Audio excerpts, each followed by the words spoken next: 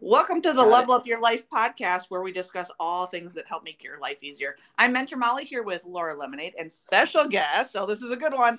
A brilliant business strategist. She teaches principles which are useful in aiming for a more fulfilled life. So these are business principles, but I think we're going to be able to find some ways to apply them to your life, even if you're not in business. She's the CEO and founder of Abiding Strategy, a leadership consulting practice started in '09. As an author and expert keynote speaker on the topic of using strategy to build better business, we can't wait to hear from her. And you guys, all of our listeners, you get the privilege of hearing from the one, the only, Lisa Harrington. Welcome, Lisa.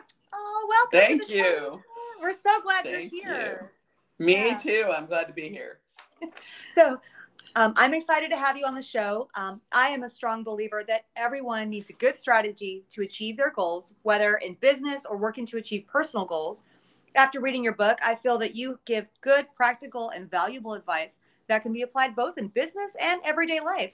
Can you just tell us a little bit about your background and what was it that inspired your decision to start your own consulting practice? Oh, sure. I'd be happy to do that. I think I should first say that I'm a military brat, which probably led to some of the ways I do things and the way my life has gone. I've been very adaptable. You know, we moved a lot, and my dad was in the Army, and so as a small child, I thought that was normal.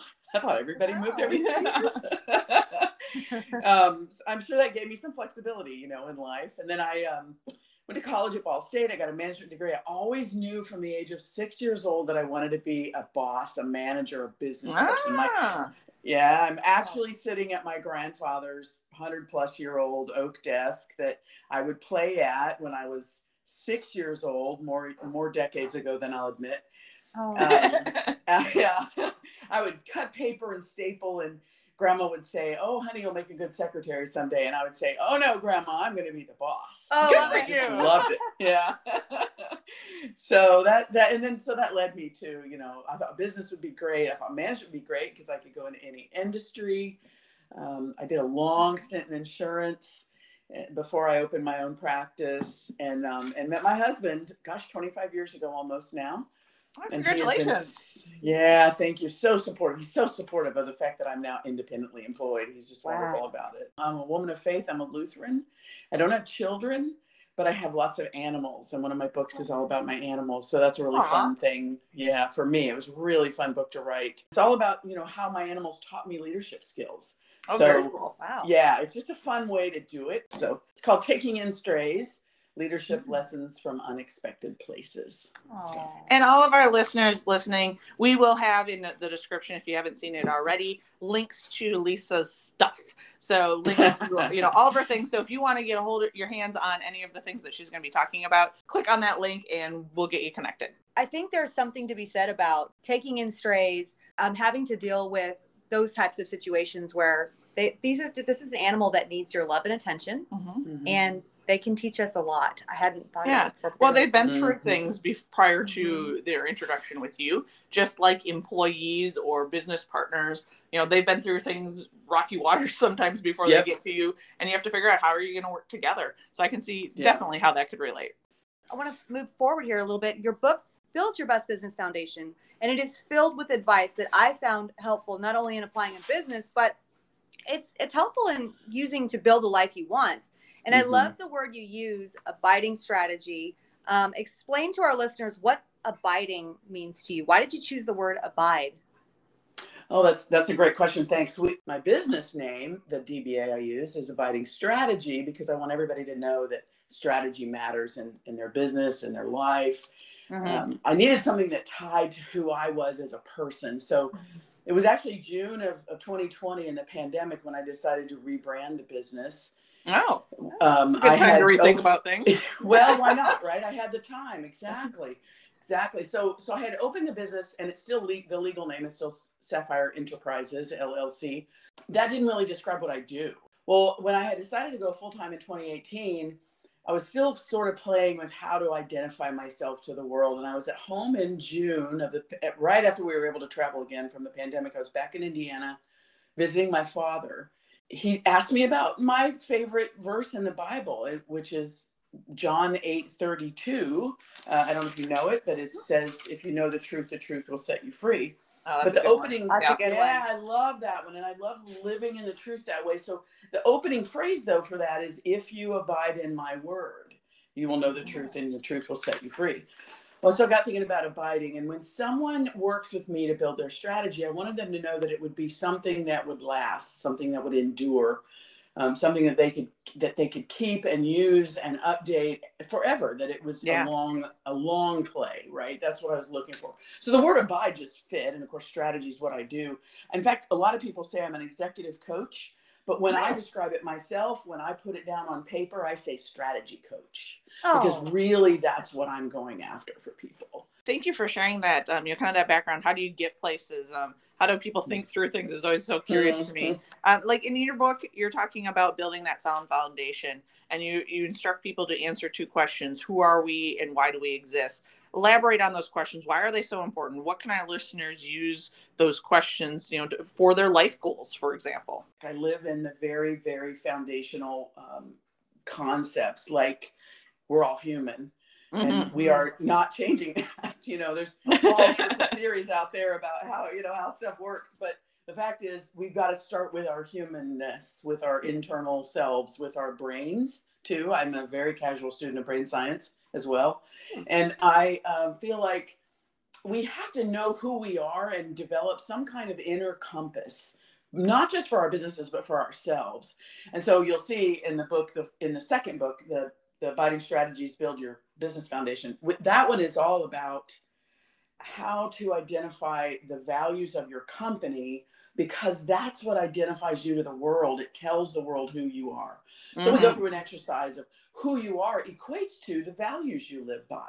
How well do you live by them? But also, can you even articulate them? Can you describe who you are in terms of your values? And I think that's really important in life. I made a purpose statement for myself when I opened the business, even before I built my own strategy and all that, because I wanted to be able to have a compass, a guidepost, maybe call it a lighthouse even, to live by for myself.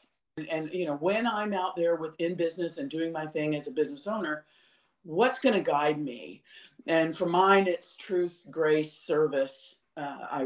Gratefulness, gratitude. I really emphasize friendship, because I think a good friend will hold you accountable, and accountability is a big deal.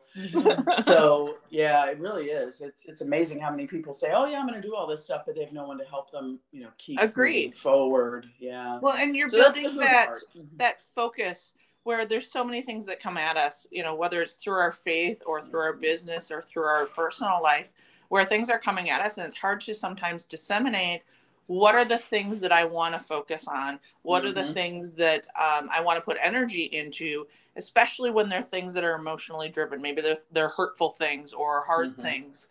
Having something to kind of fall back on. It sounds like, your purpose statement is that thing to fall back on and say, okay, does this align with what I'm doing? Is this the thing to focus on?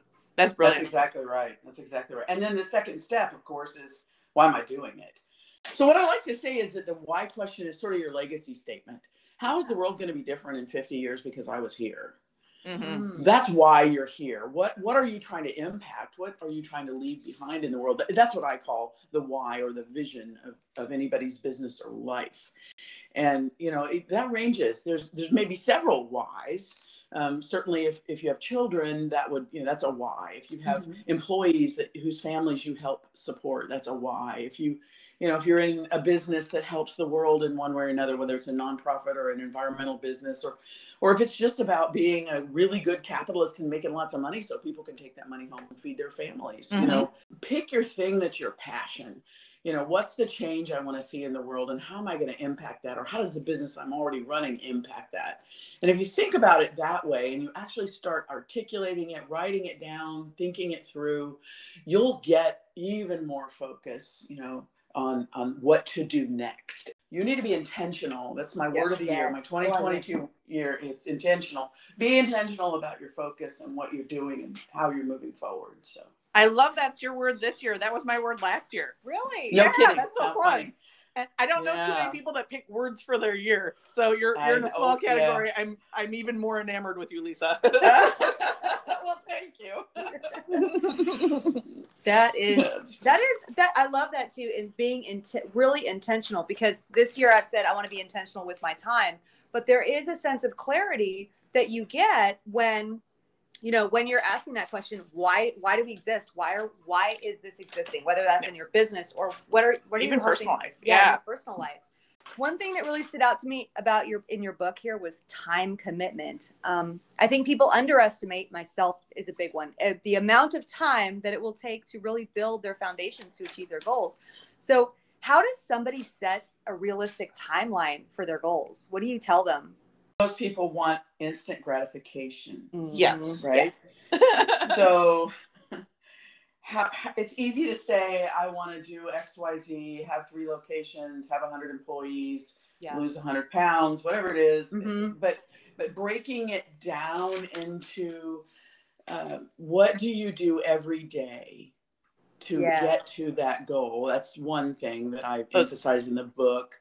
Key performance indicators comes to mind on that. KPIs. Well, the other thing is there's a companion workbook on my website that goes with the book that you can get on wherever, Amazon or Barnes & Noble. But the companion workbook has the steps for after the plan is built. What do you do every day? And I put that out there for free, whether you buy my book or not, because that's the place people miss.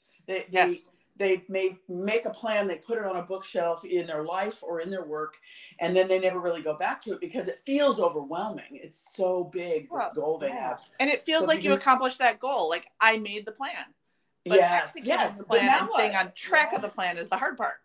Yes. And what do we do now? What's the day-to-day at your desk or in your life that gets you to that goal? That's one thing, is learning to break it down into steps. The other thing, though, I think most people are very sort of pie in the sky or unrealistic about how long it should take to meet a goal. It's actually not about getting to the goal. It's about always moving forward towards it. When I put too rigid of time constraints or goal restraints, depending on what it is, and then I don't meet them, I almost feel deflated. So I kind of like what you're saying here, Lisa. It's less about, hey, I need to accomplish this in a month, and more about, am I moving closer to the goal? And by that month time frame, can I check in and say, oh, look, I've made progress? Yes. Forward, onward, one foot in front of the other. Because even if you never make the goal, have you improved? Are you better? Is your business running better? Is your life better because you are trying this? Are you actually intentionally making the steps? Or have you not accomplished the goal because you really didn't do anything? And that's a reality check too. Sometimes people have to admit that they picked the wrong goal and scrap it and start over. And that's also fine. That's life. Well, and maybe it's not the wrong goal, but maybe it's the wrong time for that goal too. I know I've set things, in my work performance where I thought that was going to be a goal, but then a monkey wrench came. You didn't expect something to happen, and now that has to change your focus, and you have to focus on that instead of whatever you planned. And though, your goal gets put on the back burner, doesn't make it necessarily a bad goal. It's just not the goal for that time. That's right. It might be that it has to be deferred or delayed, but it's still there waiting for you. Oh, I like that. It's still there waiting for you, because I think sometimes we get hard on we're hard on ourselves when we're thinking, oh, we didn't meet that goal last month because I got pulled off to the side with something else. But I like that you have that. It's waiting there for you. Yep. You can pick it up when you're ready. Yeah. You can pick it up when you're ready. And sometimes, you realize that you need to shift a little bit, but that doesn't mean that what you learned during that process wasn't valuable. In fact, failure is one of the best ways to learn. So if you're not out there trying and you're not taking some risks, and frankly, if you're not just a little bit uncomfortable with how far you're stretching yourself, are you even doing it right? Is it even, so. Well, and I think you really hit on something. I'm learning a lot more about the Toyota Way and Kata, and they're kind of talking about that same thing. It's not, did you achieve that goal? It's, what are you learning along the way, and what tweaks, what's happening that makes you learn something new about what that problem is, and how do you overcome those obstacles versus, I'm getting to this goal. That goal may not be something you ever achieve, but how do I keep going in that direction? And it's not necessarily about the goal, but it's about what you're learning along the way. The Japanese car makers brought this to the U.S. Decades ago, and it was a Dr. Fleming, you might remember. They call it Kaizen. the Yep. continuous improvement idea. So I love that you're studying that because it's still good today after all these years. We're talking about work. We're talking about business. I love to empower and teach others, especially those leaders that are underneath me, and I'm trying to help them down their path. In your eyes, what are some of the steps that we can take to develop their leadership skills, or people can take to develop their own leadership skills? Well, there's two words that I thought of as you were asking that: read and listen. Read and listen. Read and listen. There is so much good stuff out there about leadership. In fact, too much probably, because it's hard to weed out. What should I read? What's a good philosophy? And there's one that I have read and reread over the years that I recommend to every client that they read it immediately. It's called First, Break All the Rules. Mm-hmm. The author is Marcus Buckingham, and he led the charge to write the book, and it is a 20-year Gallup poll study about what makes businesses successful. And this is a 25-year-old study now, and the Q12 engagement surveys come out of this book. It's just an amazing study, an actual study of great businesses and why they were great. And it was the beginning of my genesis to opening a practice and having the hashtag Build Better Bosses. Oh, interesting. Nice. Mm-hmm, because the number one thing in that survey that they did all those years ago is the number one reason people stay and are productive in a job is because of their immediate boss. Yes. Do they like them? Do they not? Is it working? Number one reason why they leave too. It is that indeed. And so Build Better Bosses kind of was born from that. That's great reading. Any suggestions on that listen piece? There's 1,000 books out there too about how to listen better. But the hardest thing for me is to not be thinking about my answer while the other person is talking. Mm-hmm. So Agreed. What I've learned is to have a notebook, to tell the person that this is important to me, so I'm going to take notes. And to be able to write down my thoughts as they're talking so I can offload it out of my brain and really hear what they're saying.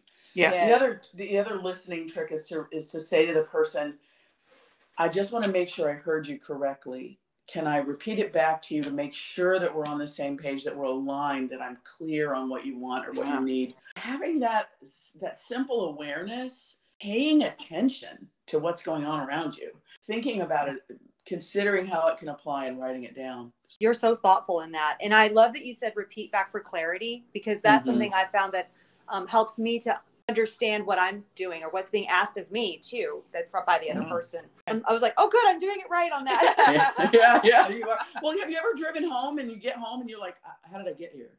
Yeah. It's so routine, you forget. That's what happens when we're listening. Our brains want to be looking at everything else. And so if you're writing it down, you're focused better. What are a few of the top leadership traits that you look for in a leader, that define a leader?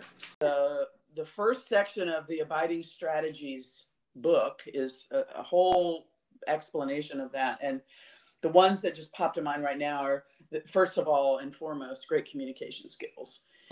You have to be able to speak and listen. You have to speak in a way that others can hear you, and you have to listen well. That requires good empathy. That's another one. Yes. Being able to kind of put yourself in someone else's shoes and understand where they're coming from, whether it's a vendor or an employee or a client. Obviously have to be visionary, because if you can't see the future, how do you share that with your people? Yeah. And then being able to trust enough to delegate. I can't tell you how many CEOs I coach that have said to me they don't delegate well, and we've had to work on that. And a lot of times it's about trust. It's about believing that the other person can do it as well as you, even if their method is different, which is an important distinction.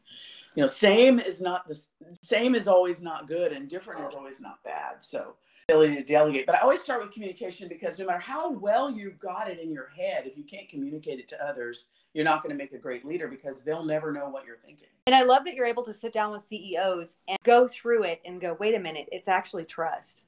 It's actually trusting them to delegate. Well, and I see that, where I'm at as well. We have several leaders, lots of different skill sets, lots of different abilities. And the leaders and the teams that seem to, from my opinion and my observations, thrive better are the ones where there's multiple people on the same page, multiple people with the similar knowledge, maybe not all the same knowledge, but similar knowledge, and can move forward together, working on their own separate project, but we're heading down that direction together. So we have to communicate those things, as well as I have to allow them to, one, learn from it, because they can't be in my position next, who's going to replace me, right? If I don't give them that chance to fail and fail safely, but they Mhm. also never get that experience of what does it look like? Do they have that confidence? And they can't build that confidence if I would never give them a shot. Yeah. And so delegating is so important, not only Mhm. for that, but my mental health. If I Mhm. take it all on, I just can't do it all. And then we're less Well- successful as well because I'm now down and out because I can't handle it all. You Right. know? It's too Exactly. much. Well, and here's the other thing that people are often surprised when I say this, because I'm very human touch and empathetic, and I talk about the personalities and the humanness of things. But frankly, from an accounting standpoint, you have to delegate, because you Yes. can't spend $100 an hour doing a $20 an hour job. And that sounds a little harsh sometimes, but if you're standing at the copy machine and you're the CEO, is that really the best use of your time? Right. So Agreed. there's just some, there's some really practical stuff here too. Mhm. In addition to, you do have to have a balance in your life and don't get burnout and all the things that you said. So Absolutely. Absolutely. We have some women who they're listening to this podcast. They might still be trying to figure out what their calling is. Just the other Mhm. day, I was talking to a woman who had been a stay-at-home mom for over 20 years. She Mhm. has a master's degree. She cannot seem to find a job. She keeps getting rejected. And after many applications, she just feels so defeated. Mhm. She really is. She's just ready for the next chapter. She has a deep desire to build a better life. She has a desire. It's genuinely there. There are many out there like her. So for me, the vision statement that I have for my own business is to bring joy to the workplace. We tend to look at what we have or what we've done with more weight than what brings us joy. Ooh. And you have to first find your joy. So what is the thing that you will be excited to get up in the morning and do? And then go do that. It's Yes. not simple. I mean, it's not easy, but it's simple. It's know your joy and go do that. And do you have to get more education or change directions or give up on the experience you used to have or whatever? Yeah, maybe. There is a gut reaction that people have. It's instinctive, empathetic. We kind of read each other instinctively without conscious thought. And people know it when you're interviewing for something that isn't really what you want. They know it. And so the first decision is what will bring you joy, because life is too short to do something you don't love.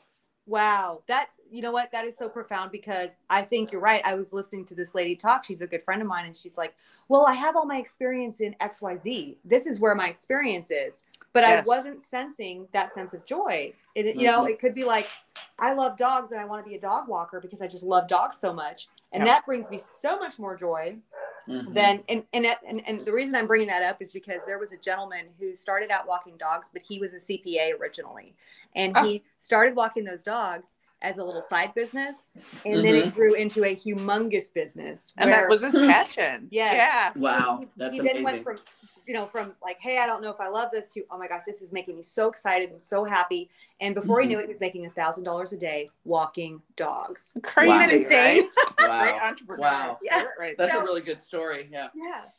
So I thought, wow, that's really neat. And he works 7 days a week, but he said, I love it. It doesn't feel like 7 days a week to me. No, Like, because it's joy. Yeah. And that's absolute joy. And I think you've hit the nail on the head, because people want to go back to their experience. This is what they put so much weight on it. And I never thought of it that way until you said that. So fascinating. Thank you so much. Wow. And this discussion, I wish we could go on and on an hour, because I think all of us girls having coffee around a table, we would talk for hours and hours and hours. But podcasts do have to come to an end. So thank you so much, Lisa, for coming on, sharing your insight, and just, having a good girl conversation. If anyone would like to dig deeper, read more about Lisa, like I said earlier, we're going to put all the links in the description of this podcast. You can also go to abidingstrategy.com and look for Lisa Harrington on Amazon. You can find her books there. I'm Mentor Molly here with Laura Lemonade, and you have been listening to Level Up Your Life. Thanks for joining. Keep your eyes up, because that's where it all is.